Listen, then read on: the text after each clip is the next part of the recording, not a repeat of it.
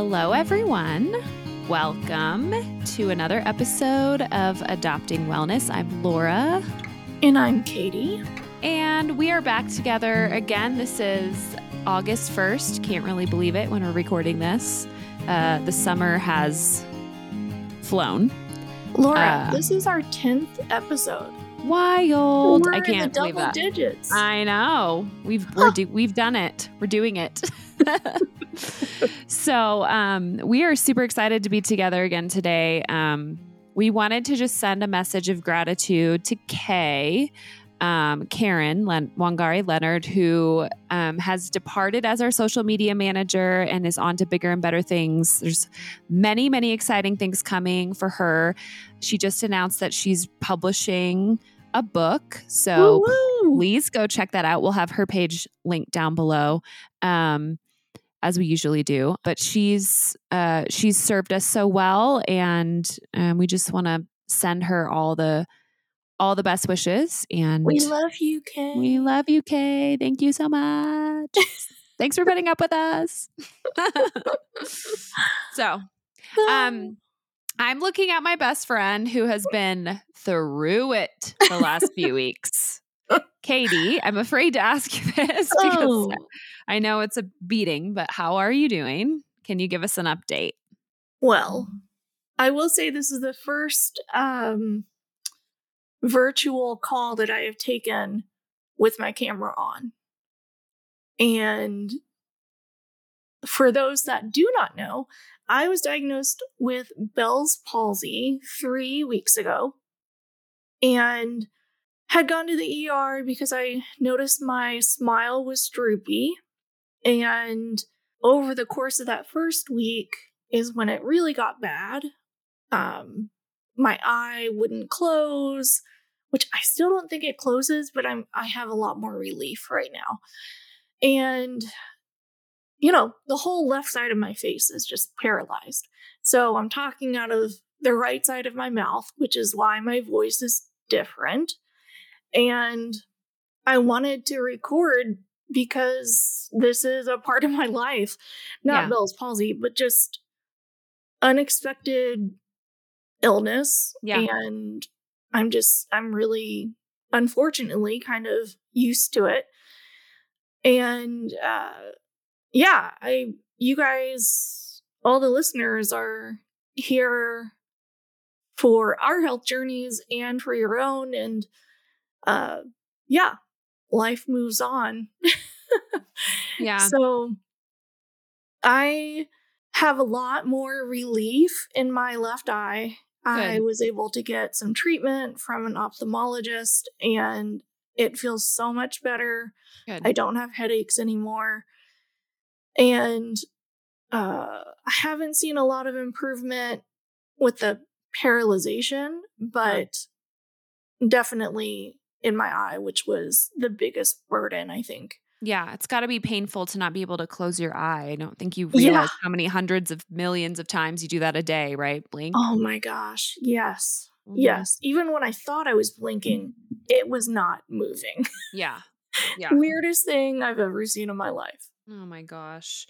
So can you give me some background to the listeners? I probably know the answer to this, but I just, when you were talking about that you deal with unexpected illnesses, is that something that really you've been dealing with your whole life? Or do you feel like that's something that has come along with like diabetes or both or?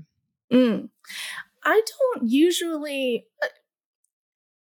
don't typically get sick very often, like flu sick. Sure. I have normal allergies, but usually in the last maybe 5 years, I would get sick maybe once a year and it would be a big one. Yeah. Like it would take me weeks, months to recover. Gotcha. But it would be the only time that I would get sick. Yeah. Whereas this year in particular, I've been sick 4 times. I've been on antibiotics 4 times since March. Yeah. Yeah. So it feels like a beating over and over and over again. And I kind of wonder if there is a link between that and my care for my blood sugar as it comes down. Symptoms Okay. are, the symptoms are there. And my body's getting used to having normal numbers. Mm-hmm. So I kind of wonder if it's that and my immune system's just down. I don't know. Sure. Are there medications that they have you on? Because I know you take a lot of meds. Do you think there are medications they have you on that is impacting your immune system too? Because I know that can happen sometimes. I don't know. Honestly, Yeah. I've been on 3 different antibiotics, or like 3 different kinds of antibiotics Yeah. out of the 4. So Yeah. I don't know. Yeah. Probably. It's got to be so exhausting to just, I mean, it's funny. We started out this journey like talking about, self-care, like we're really going to give it a go. And I feel like the universe was listening and was like, oh, are we? Yeah. It's funny and ironic. Yeah. Mhm. Katie, the self-care Olympics now. Right. Right. How have you been? I'm pretty good. I forced myself to take some time off since the last time we talked, and that has been really nice. I am back at it. I'm starting to feel a little bit of restlessness and burnout, I think, with work, which happens from time to time. And I think it's just stress related, and like needing to also, I'll say this, as a therapist, and I think this is good for all of us that have any sort of job where we care for people, which is more jobs than we think, right? Like Yep. certainly being a parent, but also just if you interact with people and you have any sort of work team that you work with, you're in the business of caring for people, whether you may feel that burden or not.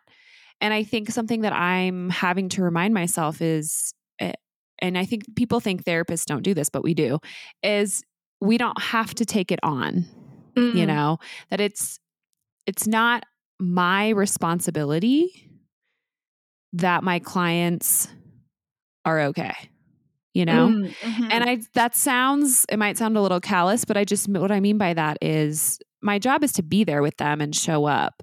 But how my clients are doing is not, I don't have that kind of power where I can right. No, I make totally their get lives that. better. Yeah. Like, it's with any kind of relationship, you don't, someone's actions are their actions. You're not responsible for what they choose to do. Right. Or say. It's hard though. And I think this is a common thing for adoptees because I hear this a lot within my adoptee friends, but we often feel really responsible past the point of what is actually our responsibility, and it's easy to take that on, that burden. Yeah. I wonder if that's deeply connected to a lot of adoptees being people pleasers. Yeah, I think so. I don't think it's a coincidence. A lot of us end up in the helper fields because of that. And I've said frequently to people before, like, I don't think I became a therapist because I'm an adoptee. I think I have a skill set that I have that I wouldn't if I weren't adopted.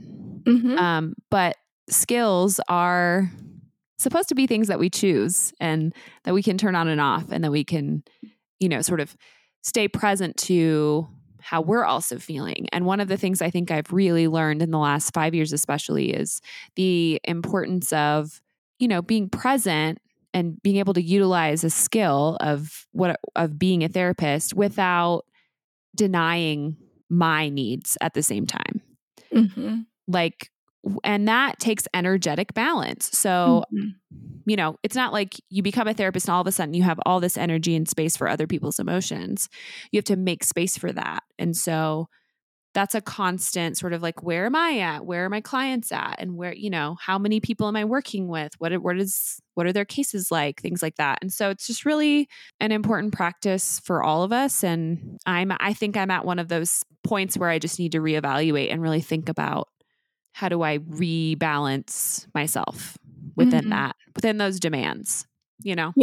Yeah. I think it's really common. I guess my question is, I know a lot of people that have experienced burnout, myself included, at different points in my life.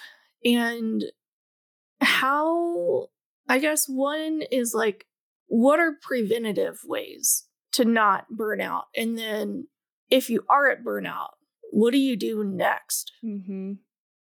That's such a personal thing. I'd love to know how you've dealt with it. And too, I think for me, it's just listening to myself, just trying to have a practice of checking in and really seeing where am I at, because life is not, stagnant. There's always changes. And especially when you add a kid to the mix, like we have, in my family, then that changes demands from me. And as he's going through things, and he's 2, so the emotional roller coaster is here. And so, I'm trying to stay present to that. I'm also I don't want to get to the point where I resent any part of my life, myself, my son, my marriage, my job. Right. And so I think it's just a check-in process, but also sometimes it is saying no. Sometimes it is like, having to carve space. And so often people make that like some kind of judgment call on, oh, well, if you can handle more, then you're a better person. And it's just, I just have to remind myself that's not true, Yeah, it's like that grind culture. Mm-hmm. Yeah, like you are super human if you can take on as much as possible and still give the quote unquote successful results. Yeah. Yeah. It's exhausting. It is exhausting, and it's just not sustainable. I also don't think we talk very much as a culture, and should, about how normal it is to have periods every year, if not every few months, of just lower energy. It doesn't mean you have depression. It doesn't mean you're, lazy or whatever. It's just life. It's just. Yeah. I feel that every day. Well, what about you? So you said you've experienced burnout, and I feel like we've talked a little bit about this, but what do you think it would prevent you from getting to that place again? I think what you said is similar to what I would do, which is making sure that I have the space for myself. So I think oftentimes we just want to pack in as much as possible, like to be efficient, to have the social life, to just do so many things. And for me as an introvert, I really need my alone time and need time to myself. And so, as we've talked about, I'm really good at saying no to a lot of things. And part of that is a sacrifice, I think, in me saying no to going out. I don't have a lot of friends or close friends here. And I think that is hard to balance for me. But I think it's necessary, because if I don't get that alone time or time for myself, then I will start burning out, because I'll invest all of my time and energy into, I don't know, extra stuff. Yeah. I don't know if that makes sense. Yeah. Doing what other people want you to do. Yeah. Yeah. Feeling that obligation. Yeah. And I think the obligation is that's one of the things that people talk about. When we talked about what FOG stands for, some people have said it's an acronym for fear, obligation, and guilt. And I do think it's so mind-blowing that there's an acronym out there, and I never knew. I don't know. This is not an exact science, this whole like adoptee business. It's ridiculous. But I do remember hearing that and thinking, oh God, yeah. Like there is so much of the adoptee experience that is rooted in those feelings, and that obligation for me keeps me I think it kept me for a long time believing it was okay for me to have my own needs outside of what other people around me wanted and needed, you know? Mm-hmm. And it kept me from being even capable of checking in with myself. Like Yeah. I didn't have that practice. I think a lot of us don't have that practice. We have to learn that, which Yep. is normal.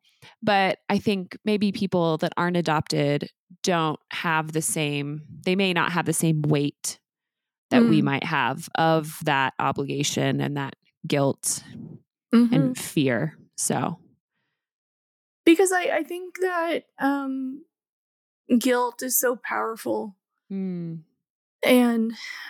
so much energy goes into it. And I was just thinking about how often, as an adoptee, I think the lens in which I see the world, which is an adoptee lens, I have lived a lot of my life through guilt or fear of doing something wrong and feeling guilty because of it. right. Yeah. And I think that's a huge part of my adoptee experience. Yeah. And I don't quite know why. Maybe it's this automatic feeling of feeling like it's my fault all the time. Yeah. You and I are both adopted as infants. Yeah. And so I wonder sometimes about that experience being something that and neither of us have answers necessarily. Or I have answers now that I am in reunion, I think, of what was going on with my family of origin. You don't have those answers. And both of us lived a majority of our life without that. So I think one thing that has to happen with that kind of loss, as far as from first families, is you have to make sense of it, because that's how we're set up to deal with grief, right? We kind of make sense of it. We have to store it in some way. We have to deal with that. And I feel like for very young children, it's a normal thing for them to sort of make that about them, that there's something that they did wrong. Because if you really kind of think about it, I think it actually makes the world feel safer. It's like, okay, well, the world can still stay a safe place. It's just I did something wrong, and so that's how this happened. That's interesting. I have memories of being really young, which is kind of rare, but being really young and having stomach pain for days because I felt guilty about something that I had no reason to feel guilty about. Yep. But even just the thought of getting in trouble or reprimanded was so terrifying. Yeah. Which is crazy because I never got punished, maybe like twice in my life. But just the fear of it is what really got me. Yeah. Oh, that's interesting. I mean, I think I relate to that so much. I remember my parents telling me I was always a very sensitive child. I think many of us are, but also that's just how some people are born. They're just more sensitive. And I remember my parents telling me how upset I would get when they would correct me and how it just seemed to be almost like life-threatening and heightening for me. And I think, again, if you are forced to make sense of a nonsensical type of situation like family separation, it's easier to, in some ways, to us, like in our psyche, right, to take it on and try to make it your responsibility that nothing bad happens to you again, And really, we train kids to kind of believe stuff like that because we want, especially in the 80s and 90s when we grew up, it was like, oh, if you're good, like, Santa Claus will come and, yeah, right. we won't ground you. And exactly. So all of this like sort of arbitrary stuff that only works on really young kids, like we really know that as a society. And we use that against kids sometimes, not necessarily for like malintent, but just, to get kids to kind of listen and do what we want or need them to do. But I think it's easy for that type of thinking to just perseverate on, when we don't have anything to replace it with, Yeah. I'm on one today. Sorry. My brain is like, I had way too much iced coffee this morning. Speaking of self-care. Mine is the exact opposite. It's operating at even slower pace than normal. So, well, you have very good reason for that. Good news. I got my insulin pump today. Oh, good. Yeah. I got a whole box full of supplies. It feels exciting to start using it in a few weeks. I'm not doing the training until a few weeks. But I am so excited because I can't imagine what my life will be with controlled blood sugars. Yeah. Did you remind me, you had one installed, right? Are you replacing it with a different one? I have a continuous glucose monitor. Oh, okay. Yeah, This is an actual pump. Yeah, gotcha. This is an insulin pump. Yep. Okay. Yeah. So well, that's life-changing. Yeah. That's awesome. Not just for blood sugar, but also like it's something I have to connect to my body. Right. And it has a tube, so it has to connect, literally latch on. Yeah. So I've bought some supplies for that. But wow. Yeah. I know. So you'll be able to use, like, I assume an app or something to basically tell it how much insulin to give you rather than having to inject yourself every time. Exactly. Amazing. I know, right? I am Love that. So excited. That's so good. Yeah. Yeah. How has your mental health been recently, especially coming off of having what feels like months of you having guests at your house? Yeah. Yeah, they just left yesterday. Oh my God, that's crazy. Just nonstop. Yeah. Since I was there. Yeah.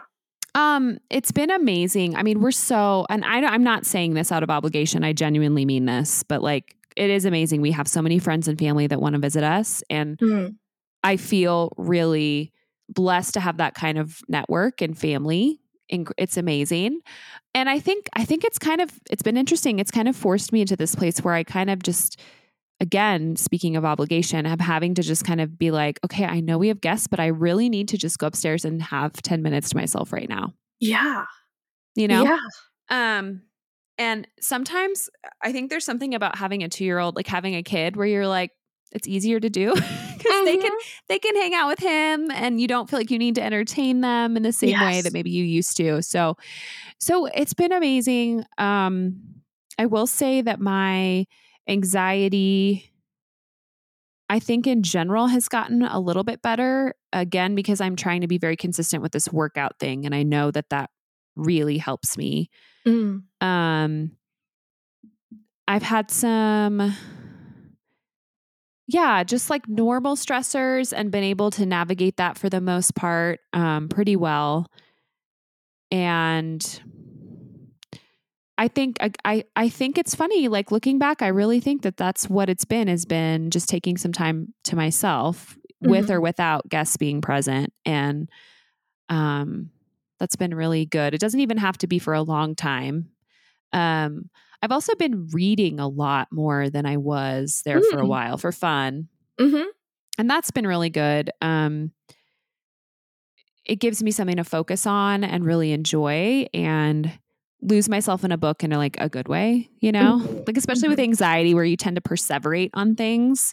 It's nice to have something like that to really be able to focus on and take you away out of anything you can't control or, so that's been really good.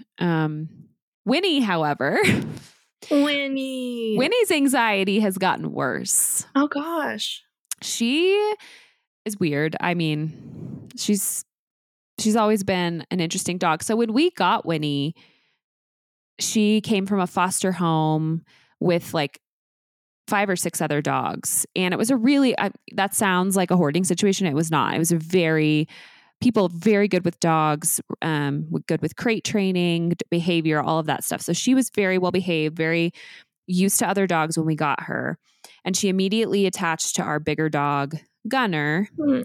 And then last summer we lost Gunner. And we're actually coming up on 1 year from the loss of Gunner. And I've just seen Winnie's anxiety like go up and up.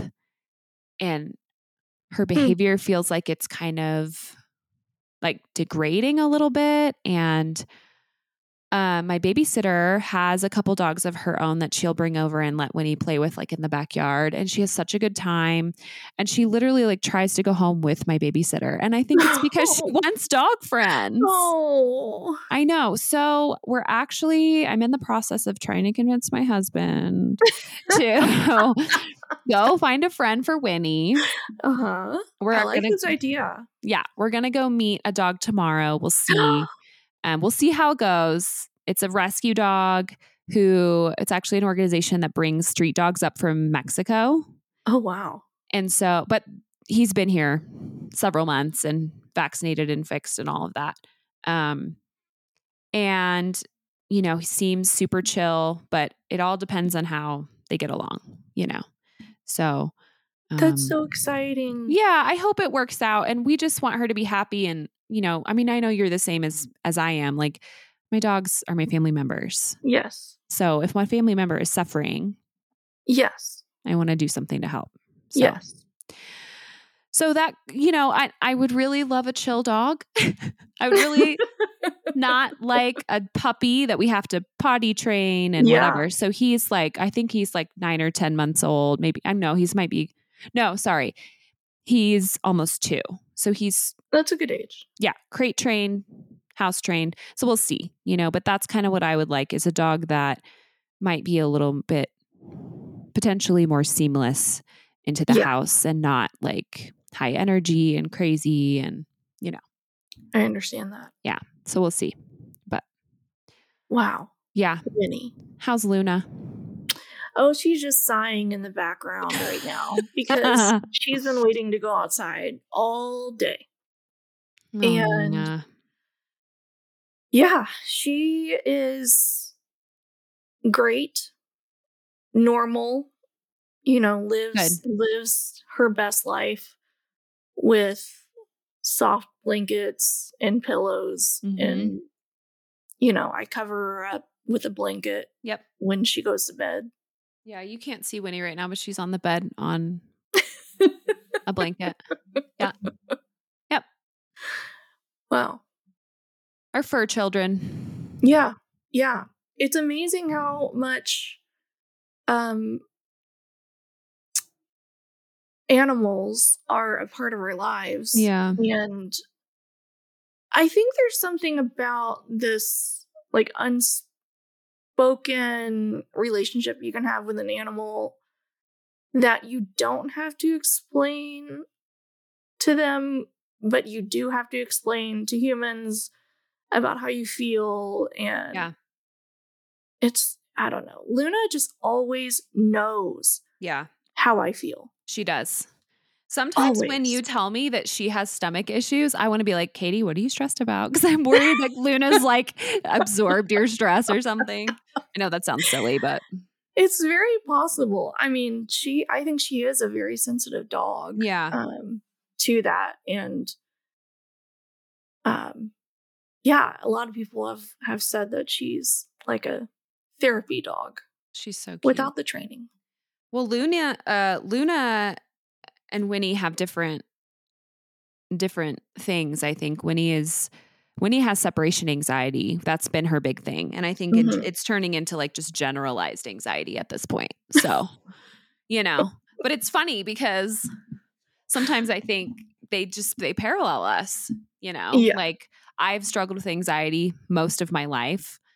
You know, it is nice to have a little fur person that knows you. And that I think that obligation, other than the basic, you know, meeting the basic needs, all they want is just to be around you, you know? I know. That's the best part. That's all they want.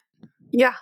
And they don't really care what you're doing. If you're going to fold laundry, they'll sit at your feet. If you're going to watch whatever show, they're going to watch it with you. If you're going to go on a walk, oh my God, I can't wait to come with, like, they're down for whatever. Even if their bodies are 1,000 degrees, they want to be on top of you. Yep. Yeah. Who needs a weighted blanket? Just get yourself a 50+ pound boxer. Yep. It's fine. Yep. There's your weighted blanket. Yeah. I don't like weighted blankets, actually. Yeah. I feel like I knew that about you. Yeah. I don't want to be warm. Yeah. Like, you're always warm, aren't you? Yeah. Yeah. Yeah. See, I'm always cold. So it works out. Yeah. But yes, I hear you. What else? Oh, we are trying to get our guests scheduled, but it's been, as always, we got to get people on the same page. It's a challenge. So if we come back in a couple weeks and we don't have a guest, we will. We promise. This is our first month back having a guest. Yes. So end of the month, we will be interviewing. Really excited about our lineup for the rest of the year. Yes. And and we'll still do our solos at the beginning of the month. Yes, we will. We're excited for that too. Yeah. It's going to be really good. Yeah. Super excited. Well, Laura? Well, Katie? Shall we? We shall. Everyone out there, take care of yourselves, whatever that looks like for you. And we'll look forward to seeing everyone soon. Okay, bye.